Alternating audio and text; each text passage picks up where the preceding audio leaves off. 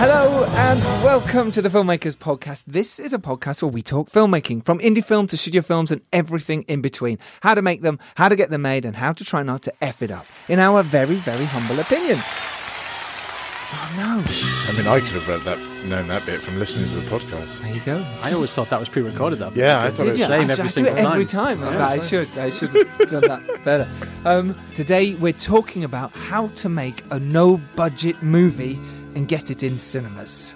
I'm Giles Alderson, the director of psychological horror feature film The Dare and vampire documentary World of Darkness, and producer of horror comedy A Serial Killer's Guide to Life. We're coming at you from Just Voices studio today. It's a brilliant studio, reasonably priced. I say it every week, but it is amazing in here. They're so lovely. They offer you cups of tea and water. What else did they offer you? Well, there was a full bottle of rum that we didn't have the nerve to ask, but it was just there. I did. Didn't have the nerve, but they would have done, and that's how nice they are. It felt like that. It looked too expensive. Yeah, for you guys, it felt probably. Like if we asked for their rum, they would have given us their rum. Their rum, but that's how nice they are. So if you are making, I don't know, if you're making a film, you need voiceover, you need ADR, you're doing a podcast, then contact them here. Contact Lee, contact Simon. Get involved. They're brilliant. Just. Did you? No. I moved on. Here. You sound like a burp. I was like, that's no, it was definitely. Was it? Yeah. JustVoicesAgency.com. Do you want a beer, by the way? I've got some beers. I love a beer. We got them from Marsden's when we had Deborah Hayward on, and she's talking about the Beertown Film Festival up in Buxton. Yeah. They gave us a load of beers, and I've still got some left over. So if you want one, I fancy one, so I'm going to get one. Absolutely. If you're having one, I'll have one, because it would be rude not to. It'd be rude not to. Right, I'm getting them. One second. Can you open them with your bare hands? Yeah. Yeah, right. I thought so. Open it with your teeth. So yeah, David sounds a bit weird throughout the rest of the podcast. I just worry about his mouth's got numb. dentist prize. That's going to cost. Not that tooth, they're the weak ones. Jesus. That one failed. First time was great. You have to go back. There you go. Yes. That one. Oh. Cheers, boys. The trick is there's blood on this one. The trick is how much effort you put into puncturing the top of it, not pulling it up. If you put all the effort into pulling it up, then you'll lose a tooth. Oh, really? If you put all the effort into pushing down the middle of the thing, then... Wow, we have beer opening tips with the mouth. Yeah. My brother tried to on open a one with his budget. bumhole. On a budget? Your brother tried it, what? Tried to open one with his bumhole. Seriously? Yeah. What? Didn't work. Of course it didn't work. Caused It's him almost impossible unless he's got a considerable steel pain. asshole. Well, that was his nickname in infant school. In infant school. Infant school. This has started well. I love it. I know Stan Lee's been poorly, but I mean, his first drafts of Steel Arsehole. This is nice. You like the beer? I recommend Pearl Jet from Marston's Brewery. They'll be very happy. There we go. More advertising. Send me a for crate. those guys. We're doing a new segment. It's called Shout Outs. It's indie filmmaker shout outs. We want to keep supporting indie filmmakers like ourselves. So we wanted to start shouting out any screenings you've got, or fundraisers, or Kickstarters, whatever. So if you've got anything, then contact me on Twitter at Giles Alderson or at FilmmakersPod. This week's shout outs are to Paul Plett. He emailed us and asked us to shout out his film, which is on Kickstarter, called Rama. It's a post-apocalyptic film about a girl who's infected with a deadly virus looking for a cure. Tonally, it's a mix of Firefly, Mad Max and Blade Runner. Right? Sounds good? Two of my three favourite things. I mean, it does feel really unlucky to have survived an apocalypse and then have a virus. It does, doesn't it? Oh, It does. What a day. What a day. But if you want to go fund that, go on to Kickstarter and check it out. If nothing else, go follow these people on Twitter and retweet them just to show your support for indie filmmaking. Vanessa Bailey, she's making her directorial debut with her film Bus Stop Film. That's kickstarting as well. And Stu Walker has started shooting his gritty crime drama Bad Reasons. Cool. All right, so that was it for the indie shout-outs. Yes. All the best to all of them. All the best to all of them. If you do want to support them, go do that. Remember, we're a small band of indie filmmakers, and we should be supporting each other as much as we can. Okay, I want to do a few shout-outs to our tribe as well, the filmmakers out there and the people who love this podcast and just constantly retweeting us or sending us messages of love, and we love you for it. Andrew Horner, Stu Laurie, Andrew Mackey, Diane Knight, Shariah Lashar, Laura Potter, Mark Mansfield, Simeon Willis. I'll do some more next week as well, but I just really appreciate you guys and hey, thank you very much. Remember, subscribe to us on iTunes. Keep us going up the charts. It means a lot to us. You can listen to us on SoundCloud, Podbean, TuneIn Radio, Stitcher, Powercast 969, Tribulation Saints Radio, Overcast, or the Britpod Scene. We're on all those things. Go find us. Go listen. Obviously, you're listening, so that's a bit weird to say it because you're already listening.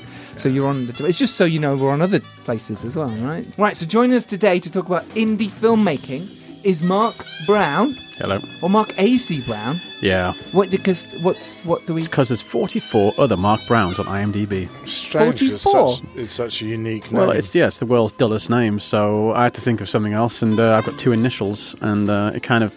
I like the way my signature looked, sort of, you know. Yeah, it's cool. AC, it's cool. Yeah. It's like AC/DC, isn't it? It's like, you know. Yeah, It's out there. And also joining us is actor David Whitney. Hello. Hello. Welcome, boys. Here to talk about the film Guardians.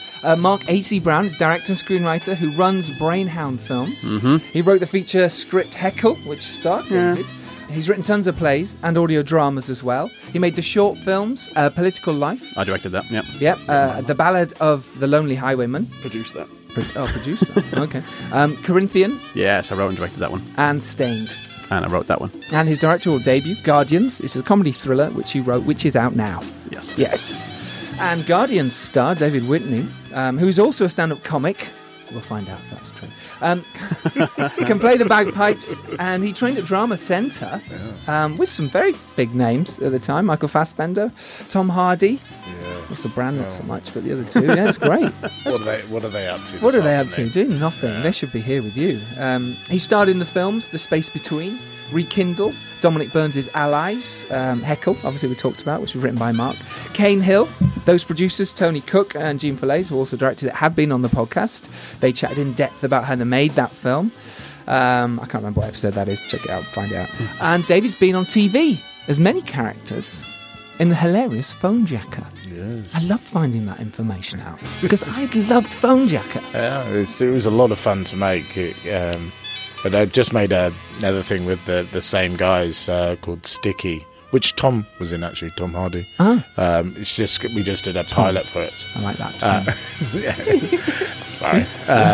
Ed Tracy, who directed Phone Jacker, and he's just done this sort of photo animation. So our bodies are animated, but it's our actual heads. And it's hopefully it's on BBC Three. The pilot is anyway. Should no more money be forthcoming? But it seemed weird if they didn't greenlight it with Tom Hardy in it. Yeah, it does. Seems unlikely. Like, why and would his wife.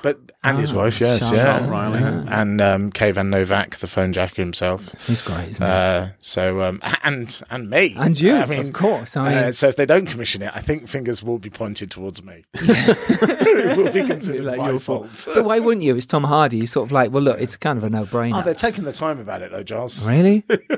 You'd have thought it would have been quick, but it's not. Fucking arseholes. So listen, boys, welcome to the show. I really appreciate you being here. We're talking about how to make feature films. The hardest part is actually making them, getting them off the ground and doing it. So let's start at the beginning. Mark, let's start with your start. How did you start? How did I get into films and stuff? Yeah, how did you get into films? Well, it is a long and drawn-out story, and I'll try and keep it short. Please. I basically wanted to make films for my entire life, as long as I have been conscious. That is my first thoughts that I can remember of watching films and seeing films and stuff. And so I've been just kind of working towards it forever, and it took a really long time because I didn't go about it the right way. What do you mean? How? Well, I'm from the northeast, and you're told... whereabouts, by the way? Really near Johnny Grant. Seriously? He lives down 1 mile from my mum. Stop it. He lives in Ingleby Barwick, or Barwick as we call it in Yarm. Yeah. And I'm from Yarm. You're from Yarm? And yeah, so he's like literally... That's amazing. Johnny Grant wrote The Dare with me, and he also has written the Nobody's feature film Yeah, as well, so we're going to have a beer next time I'm in Yarm. Yeah? Yeah. Did you meet him at the Newcastle Film Festival recently? I didn't, because I didn't realise he was local. So I assumed he'd be there for the whole thing. But he was there for just one night, I think, and then he went home for like that night. That night. He's such a great guy. He ended up giving a lift home to... who's the actor who's there? There was Richard Armitage, Craig Conway. That would be nice. That would be nice too. Sean Pertwee. But no. Again, it was the guy. There were other actors. There were other actors there, and it was the guy who was in the Wesley Snipes plane. Bruce Payne. Bruce Payne. Are you kidding me? He Bruce gave a Payne was lift there. home to Bruce Payne. I didn't see. Oh, I would love to have seen Bruce Payne. You didn't see him. Yeah, Johnny No. did. Gave him a bloody lift. Oh. So anyway, you were struggling to which way to get into filmmaking. You Yeah, I didn't mean, know. I lived in the Northeast, and so it's basically, when I was growing up anyway, it was a place with very little dreams. And so I kind of just was told not to do what I wanted to do. Not by my family. They were very supportive. It was more like my schools and universities and everything. And I kind of just started doing it by myself, really, making stupid films with my friends. Yeah. Then did a really stupid film for my degree. Did you? Yeah, I'm not going to go into that now, but I'll tell you afterwards. I passed, though. You passed, though, Very, which is good very enough. just 1% over the fail mark. So really? So can anyone see this film? No. I mean, it was so long ago. It was actually it was on VHS anyway. Like I think it was only like a 10 No one's minute. got video players anymore, so Yeah, you're kind of exactly. safe now. No one's going to see it anymore. So yeah, but the Northeast didn't have a huge amount to offer for filmmakers, and so I fled to London after university. Yeah, and I kind of like fell into theatre and kind of honed my writing and my voice, I guess you would call it. And then as it went on, my writing kind of became much more cinematic and became very kind of untheatrical. So I couldn't keep doing theatre. I went back into film and met this director, Phil Hayne, who directed quite a lot of the short films that we did, and eventually got sick of making short films, got sick of writing feature films that weren't getting made. Because you wrote for New Image, right? I did. Spent a long time writing for them. It was a very pleasurable process, and that was ruined by The Expendables. Yeah. Because they're one of sort of the semi-producers of The Dare, so which is really interesting when I read that. Well, yeah, it was. I had really good time writing that film. It's called The Ninth Circle, which there's a whole bizarre story to that as well. And it got green lit and everything. You know, Avi Lerner and everything said yes. They just love this script. It's all cool, and it was getting lots of good thing from all the people, the casting people, going, yeah, we're going to cast these people.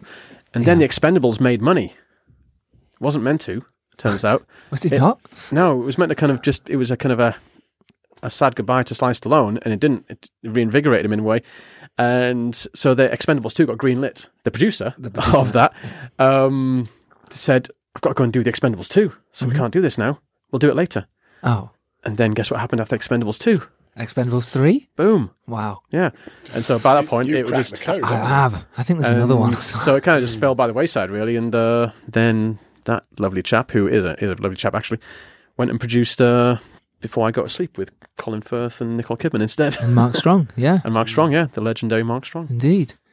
Wow. Okay. Well, that's a journey. And then you... Educational, definitely. Yeah, very educational. So you went, sod this, I'm going to make my own film. I'm going to make Guardians. Is that how you sort of came about with the idea? You went, do you know what? I'm just going to make something indie and low budget. Yeah, it was. I'd gone through the process of several other scripts through, various kind of financial things of like, yes, we'll go with the money way, or we'll just go with the casting way. Whatever. Went loads of different routes for several different scripts that I'd written. Yeah. And I was never intending to direct most of them. I wanted to be a director as a kid, and I kind of fell into writing and loved writing, and that became my passion. And I think it was really Corinthian, my short film, that got me back into directing. And eventually, everything just kept hitting a brick wall in one way or another, whether it was money falling through, or people's inexperience, or people's incompetence, or just really awful end product. And so I decided to make something that it could only be blamed on me if it was bad, and it could only fail, really, if like I failed, and... So I just got all my boys together, all my girls and boys and everybody, and said, who wants to do this? And everyone kind of went, yes. Yeah. That's like I say, we'd all done stuff for money. And we'd all done stuff for stuff, and nothing had ever been particularly satisfactory. No one had ever had a particularly good time, other than Matt, who likes doing really bizarre experimental theatre. And so it's like, let's do something for free, essentially. Yeah. And that was, was it literally micro budget? Was it literally you guys going, let's just shoot this when we can? We shot it all in one go. No, we shot it in one block, okay. Apart from a couple of pickups. But yeah, it was because so many projects had got to sort of the 11th hour and 59th second and then not happened. And people were just sort of like, there was never enough money, and we felt that a lot of projects could have happened by now if somebody suddenly hadn't decided that they needed a helicopter shot or whatever, or needed 48 days to shoot it or something. Indeed. Well, and don't get me wrong, all of these things are nice things and surely would make a better film. But at some point you would just have to say, let's make a film. Let's stop trying to, reinvent the wheel. Let's stop trying to make our avatar. Let's just make a film. And I think one of the reasons why Mark and I have worked together so much is we very much, despite despising each other as human beings, as men, we really have no time for each other. But it's ultimately the story and the act.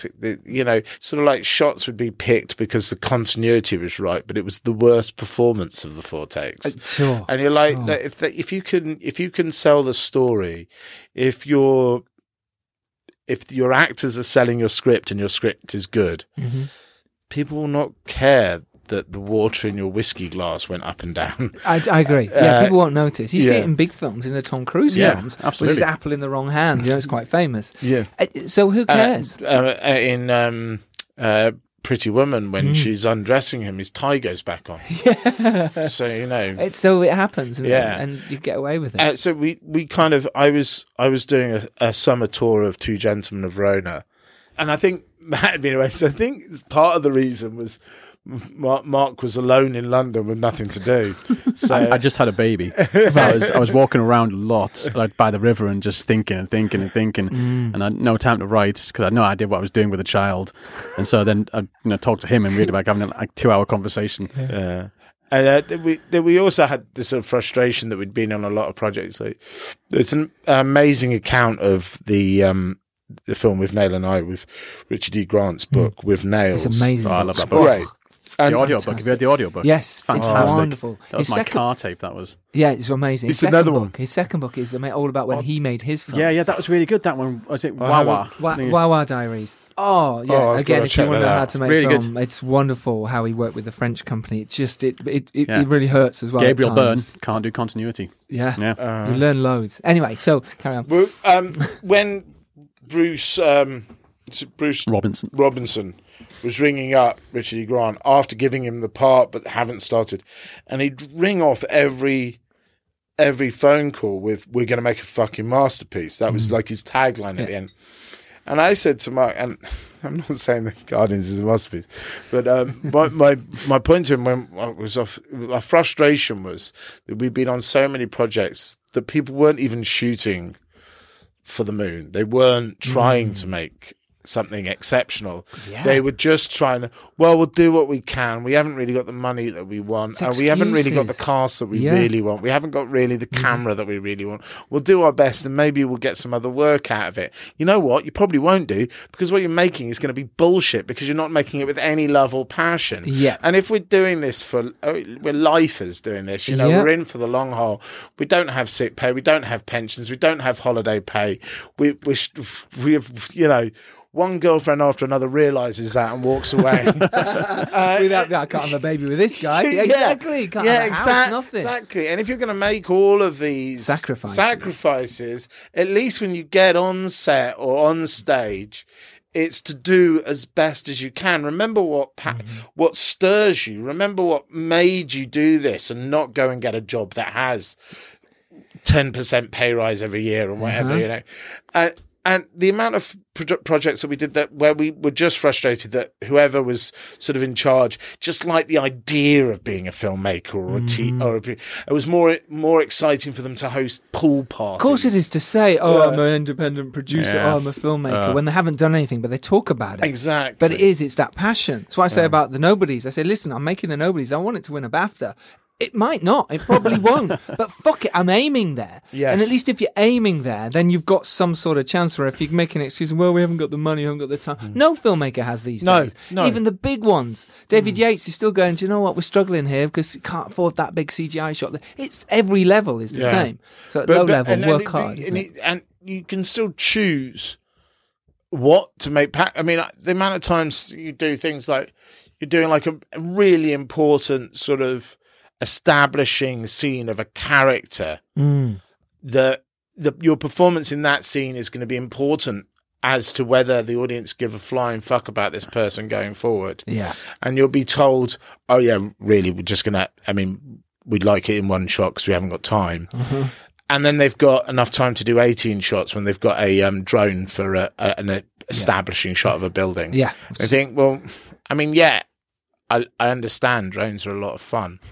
But no one cares. Who's watching no one cares. No one's going to be impressed either. They're not. No one's going to watch that and go, "Oh my god, they got a drone!" Yeah, Billy Big Dick. I know, it's true. No one gives a shit. They won't care if it was a shot from across the road. It's a shot of the building. Yeah, get on with it. Yeah, exactly. It's all about story and acting. You're right. Get another take with an actor is so important. Yeah, really. That was it exactly. And it was just, what did I have available to me that I could get for virtually no money? And that was good actors. Yep. I was fairly confident that I could write a good script. And then I just had to get the crew. And we'd worked with Suze Smith, amazing DOP. Yeah. And she did my film Corinthian, and she'd worked with, well, she actually, bizarre enough, the first proper kind of short film that me and David did, Stalker, she was the runner on that, like 9 years ago. Wow. And so she kind of just stuck around. Yeah, she kind of just worked her way up over 9 years, and then her and Fred, who produced Guardians and edited it, and they kind of worked together on other little projects and stuff here and there, just in jobbing, and kept in touch. And then when Corinthian came around, Fred's like, "Let's get Suze. She's really good now. I just worked on a film with her," and I was like, "Okay, cool, like Suze." She came in, absolutely nailed Corinthian. Looks amazing. Yeah, and got an amazing crew and gotten all the stuff for no money. This is a testament to how good a DOP is. Corinthian is beautiful, and the whole film is me topless. Wow, that's how good a photographer she is. Okay. So, how did you come about? So, the idea just came from you walking and chilling. How did you come up with the actual idea for it? The actual idea was, it was like, what do I have? And I know he doesn't like me saying this, but that's my house. Yeah.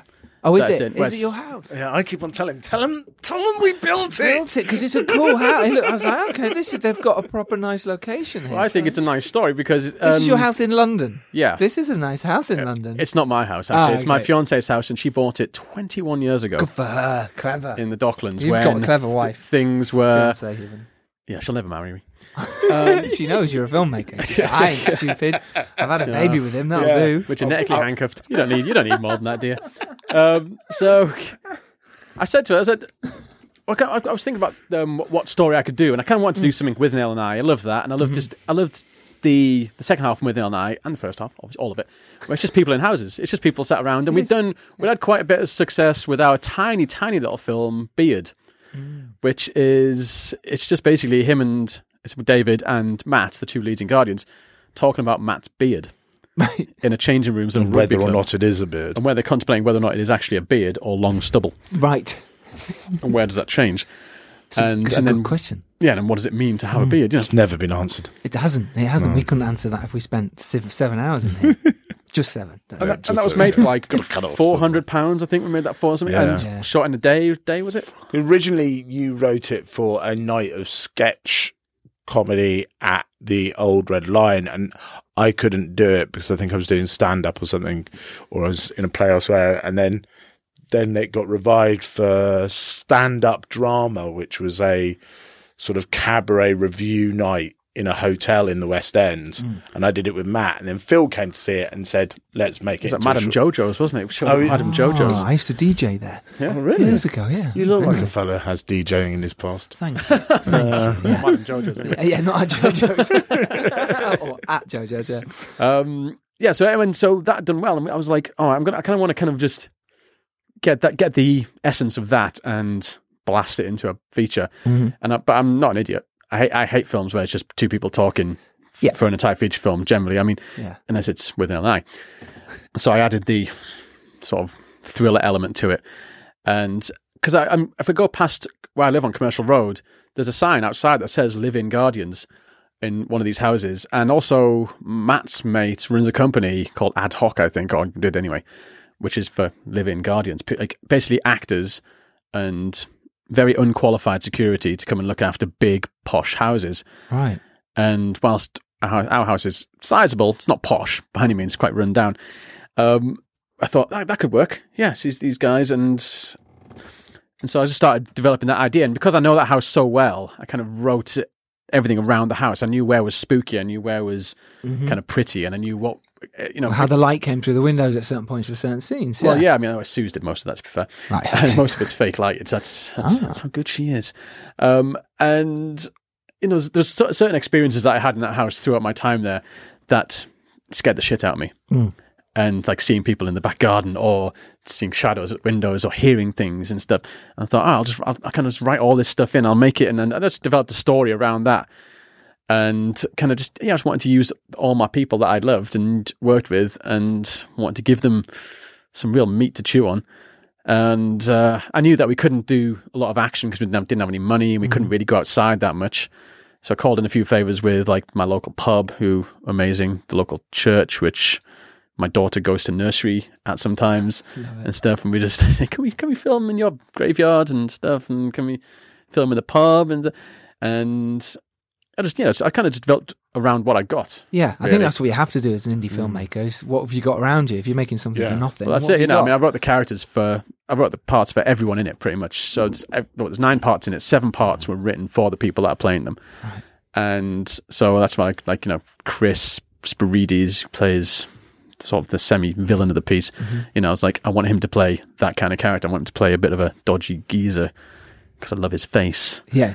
And, should we give it a little rundown about what it's about? Correct me if I'm wrong. You'll do better than me. It's a comedy thriller in which 2 unqualified men are thrown together and tasked with protecting an East London townhouse with a big secret from unseen assailants that may or may not be 200-year-old ghosts, cursed to haunt the walls of the house till emptiness consumes it.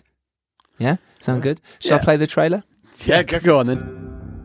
I just wanted somewhere quiet to think that was cost-effective. A great shame rests over this house. This house is a bloody monster. The massacre would last mere minutes. What the hell have you got yourself into? I know what you're thinking, and no, you're not looking after an Austrian sex prison. So there's someone else? 2 guardians for every property.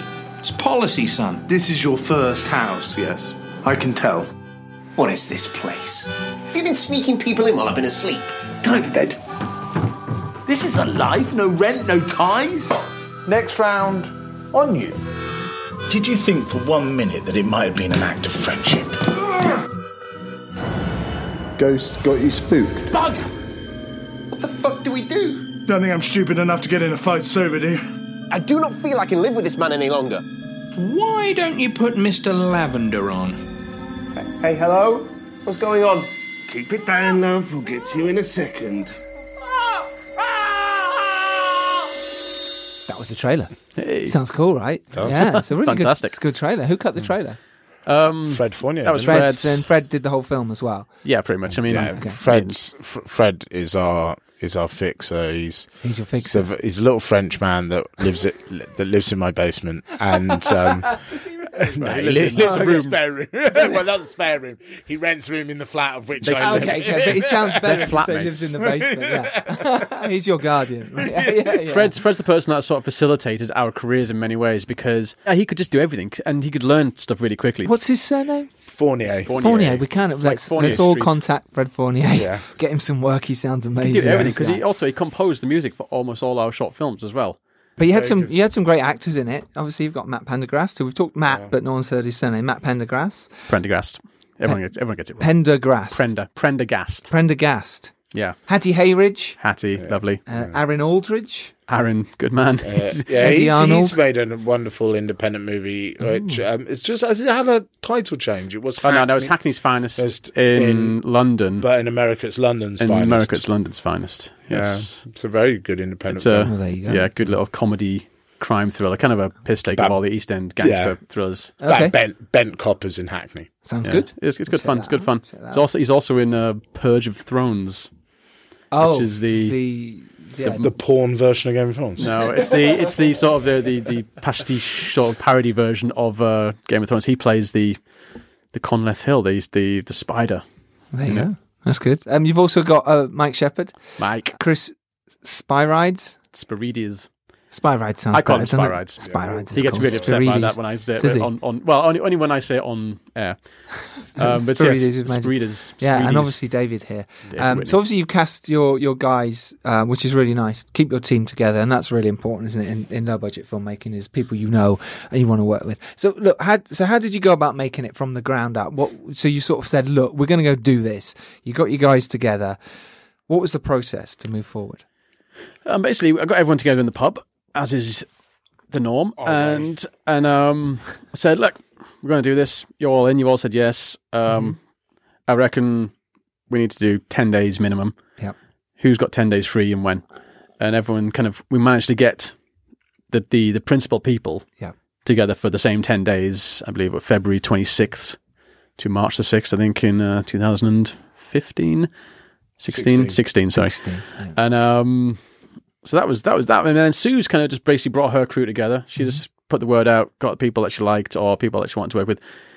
We're very, very lucky to have that. Her boyfriend, Tom, is very much a man of means when it comes to doing lots of stuff as well, because he's a colorist, he's a camera operator, he's a Steadicam operator. It's good to have all these people. He was working on the Marvel films and stuff, so we got a few little nice freebies from that. Nice. Like our jib and the Steadicam and stuff. Really? You know, he's like, I just got this from thing. I need to take it back tomorrow. And the Steadicam, you got the Steadicam operators. I hope we're not getting him in trouble. Probably not. Then Marvel won't be listening. No. You're all right. I like the idea of Mum, we're just going, no, we must listen to the Filmmakers podcast to see if anyone's used any equipment from our stuff. And then sue them. But I think that was the film all over. We just had loads of really amazing people being very generous with their time or with their equipment. And also we had an amazing first AD, Joe Stars, who is a child. Virtually, as in he's very, very young. Right, I didn't believe how young he was when he told me, because he was just so on it. He was so amazing, and we had to negotiate the schedule around a lot of people's working days, of course. And because there was only really Matt and David who had to be there like 100%, pretty much, and even they got a couple of days off. Slackers. But so Joe was having to work around every time he gave me a schedule. I was like, no, you can't have that because this guy works then. And this guy works then, or and stuff. So it was he was an absolute legend on that, and I can highly recommend him. And then we just kind of did it. Really, we just got the most amount of permissions we could get, and then we did the rest without. Anyway, yeah. And how was it for you directing then? In terms of you directing a feature now, and it's very different from a short, and the whole process of the arc. And how did you go about it? What was your? I kind of did it as I kind of used my experience on Corinthian, where we shot quite a lot in just one day. And I thought, if I can cope with that, I can cope with doing it 10 days in a row. You shot for 10 days? You made this film in 10 days? It was 13 in total, but it was 10 days all in a row. 10-day block, and then we did pickups. 2 days about a month later, and then one more day when we realised we hadn't... Everything in the house pretty much was done in the 10-day Everything in the block. house was done all in 10 days. And the sex party was done later, and the stuff by the river was done later. That was the same day. Sex party and the river was the same day. Right. It's pretty impressive shooting that in 10 days. Were you literally kind of running, you going, okay, we've got to get this shot, let's get the next, let's move. Yeah. I mean, obviously everybody wants more takes of everything. That's just, the general thing. Everybody wants another crack, but they're sort of like, the philosophy was sort of learn it theatre style, be completely on it, and we had 2 cameras, so nice. So one over each shoulder. So if somebody stumbled on a word or something, we went back 2 lines and did it again. So I mean, we say everything was done in 3 shots, but it was kind of more than that. It was immediately double that because we've got 2 cameras rolling at all times, and also the sort of, all right, I've just stumbled. We're not going to just go, oh fuck, it's like again. We just hold the moment, go back a couple of lines, and keep the sort of theatrical playing the scene, keep it going. The pub scene, which is a phenomenally wordy scene, we cut 3 minutes out of that. We did in like one tight afternoon, and it's pretty. It wasn't an afternoon. It was 12 midnight till 4 o'clock in the morning. Well, that was also because everything was set at night. Yes, and also working around a pub's opening hours, but. Everybody on it was so happy the whole way through. We had people like runners sleeping in the basement, and we're wrapping at like 4 a.m. And if this goes well for Mark or I, could be a game changer, but it's not a game changer for the runner if it goes well. And yet he's going to bed at 4 a.m. and he's up 3 hours later looking for props. And yet they couldn't have been a happier, nicer bunch of people that were all full the project. It's amazing. It's how it should be, right? It's indie filmmakers. It was so wonderfully chilled. 10 days of your life, get on with it and just work hard. And like you're all going, look, I recommend these guys, work with them, they're cool. And that's really important. Well, that's it. You got to give it back, and they did work so hard, and for a long time as well, because a lot of people, with the post production as well, constantly just it never ends, does favors, it? Yeah, we're still even today we're still asking favors. So yeah, absolutely. Okay, so your directing approach then, in terms of how you work with the cast, if something wasn't right for you, how did you change stuff? It wasn't that necessary, to be honest, most of the time, because I'd worked with almost every single person in that cast so many times that I knew exactly how they were going to do it anyway. Yeah. And we'd tried stuff. We'd done a bit of improv, bit of kind of just messing around in rehearsals. We tried to rehearse it as much as we could, and the bonus being we could do it on location quite a lot. Of course. So that was before shooting. You'd come round your house and go, exactly, let's rehearse. That's good. Yeah. Gets you all familiar. So that was really useful. And and they were just on it. And so I just I wrote it for them. I know how they speak. I know their cadence. I know their rhythms. So I just I really didn't need to do that much actorly direction. Except when he was trying to do a fight scene and wanted to make it look like Jason Bourne. I was like, no, you're a crab fighter. Yeah. You can't fight. A crab fighter? Yeah, a crab fight. He is also that, but in a very different way. I fight the crab. Keep applying the cream, David. Giving it all that. Just shave him off, David. Shave him off. And how was your process, David, working with Mark here as director and feature? Obviously, he's directed you loads. So is it just get on with it? Yeah, we worked together a lot, but normally it'd be Mark writing, and then there being a director between his script and my performance. Right. But was there? But yeah, I suppose the job of a director is getting everybody on the same page, and because we worked together so much, because Mark knew us so much, we were already on. There wasn't a case of one person thinking that they were in with Noel and I, and another person thinking that they were in Drive or something. Everybody kind of knew the nature of the beast. I didn't go away and live in a guardianship as some sort of Daniel Day-Lewis exercise. It was sure. It was. It came quite naturally for you. To be an eccentric alcoholic. Yes. Yes. An obnoxious eccentric alcoholic. Yeah, we didn't say that word. In terms of stylization and the look of it, then in terms of the cameras and how you sort of shot it, did you leave a lot of that to Suzanne? Is that how it worked? I brought Suzanne because I knew she could point a camera in a good direction and just have really good instincts of what looked good. And then I had my ideas of what I wanted to get, because as I say, I was very familiar with the house, and I kind of just wandered around looking at the angles of stuff and thinking that'd look cool. That disgusting bit of cobwebs look amazing, or whatever. So it was a kind of combination of the two, really. There were several shots that I really wanted, and there were several shots on the day when we'd kind of run out of time, or we'd kind of had to reblock a bit and then think of it. And some of those are my favourite shots, to be fair. Like, there's one shot which is a one-shotter, which was meant to be done like in 4 shots, I think, where it's Matt sitting reading a book, and then the light goes off, and he goes and tries the light switch, and that was meant to be done like incrementally through several shots, and we did it all in one because we didn't have time.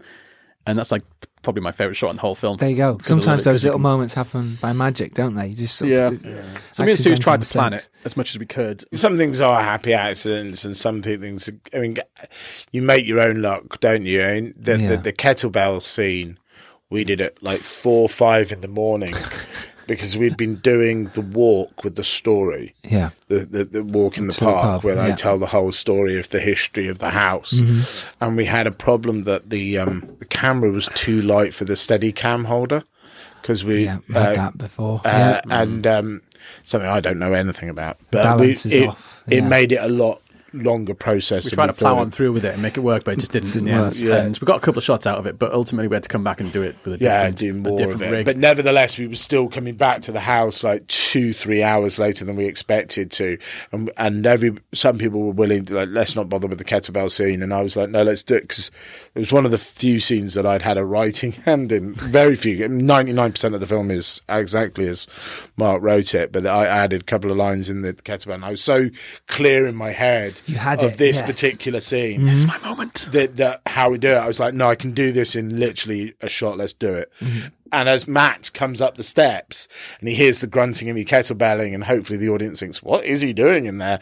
And then the door opens to reveal that I'm kettlebelling. And then in each take, you can see my face through the mirror on the dresser as but my back's to the camera, and therefore Matt's point of view. And Fred said to me afterwards, I had three takes, and in every one, your face is exactly on the mirror. You're so technically brilliant. And I went, yeah, I intended that. I didn't even know the mirror was in shot. I love that. Fred is like praising me with his technical ability. Utter luck. Yes. Utter luck. But bet you didn't say anything. You was like, no, thank you. Yes, I am. Well, I do my best. So now you've made the film. Obviously it's taken a few years to get it finished and ready and distributed. Talk to me through that time.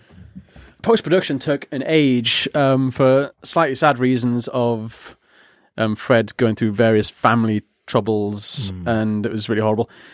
So that slowed. Everything went at 1,000 miles an hour to us, right from us having this phone call and you listening to the podcast, the Nerdist podcast, where they were talking about Sean Baker doing Tangerine. And if they can make it on an iPhone, we no excuse. Let's go and make a movie. Totally. From us having that conversation to the rap, we were going at 1,000 miles an hour. 7 months, I think. Yeah. But then once it was wrapped, then everything slows down because it slowed down massively. Yeah, you're begging for favours. And we had windows of opportunity for various people for the music, the sound, and all this kind of stuff. And because of Fred's unfortunate situation, we had to shut down everything before the picture locked, and so we couldn't do anything. And he had to go back to France for like a year. We still managed to work, but it's slow, very slow.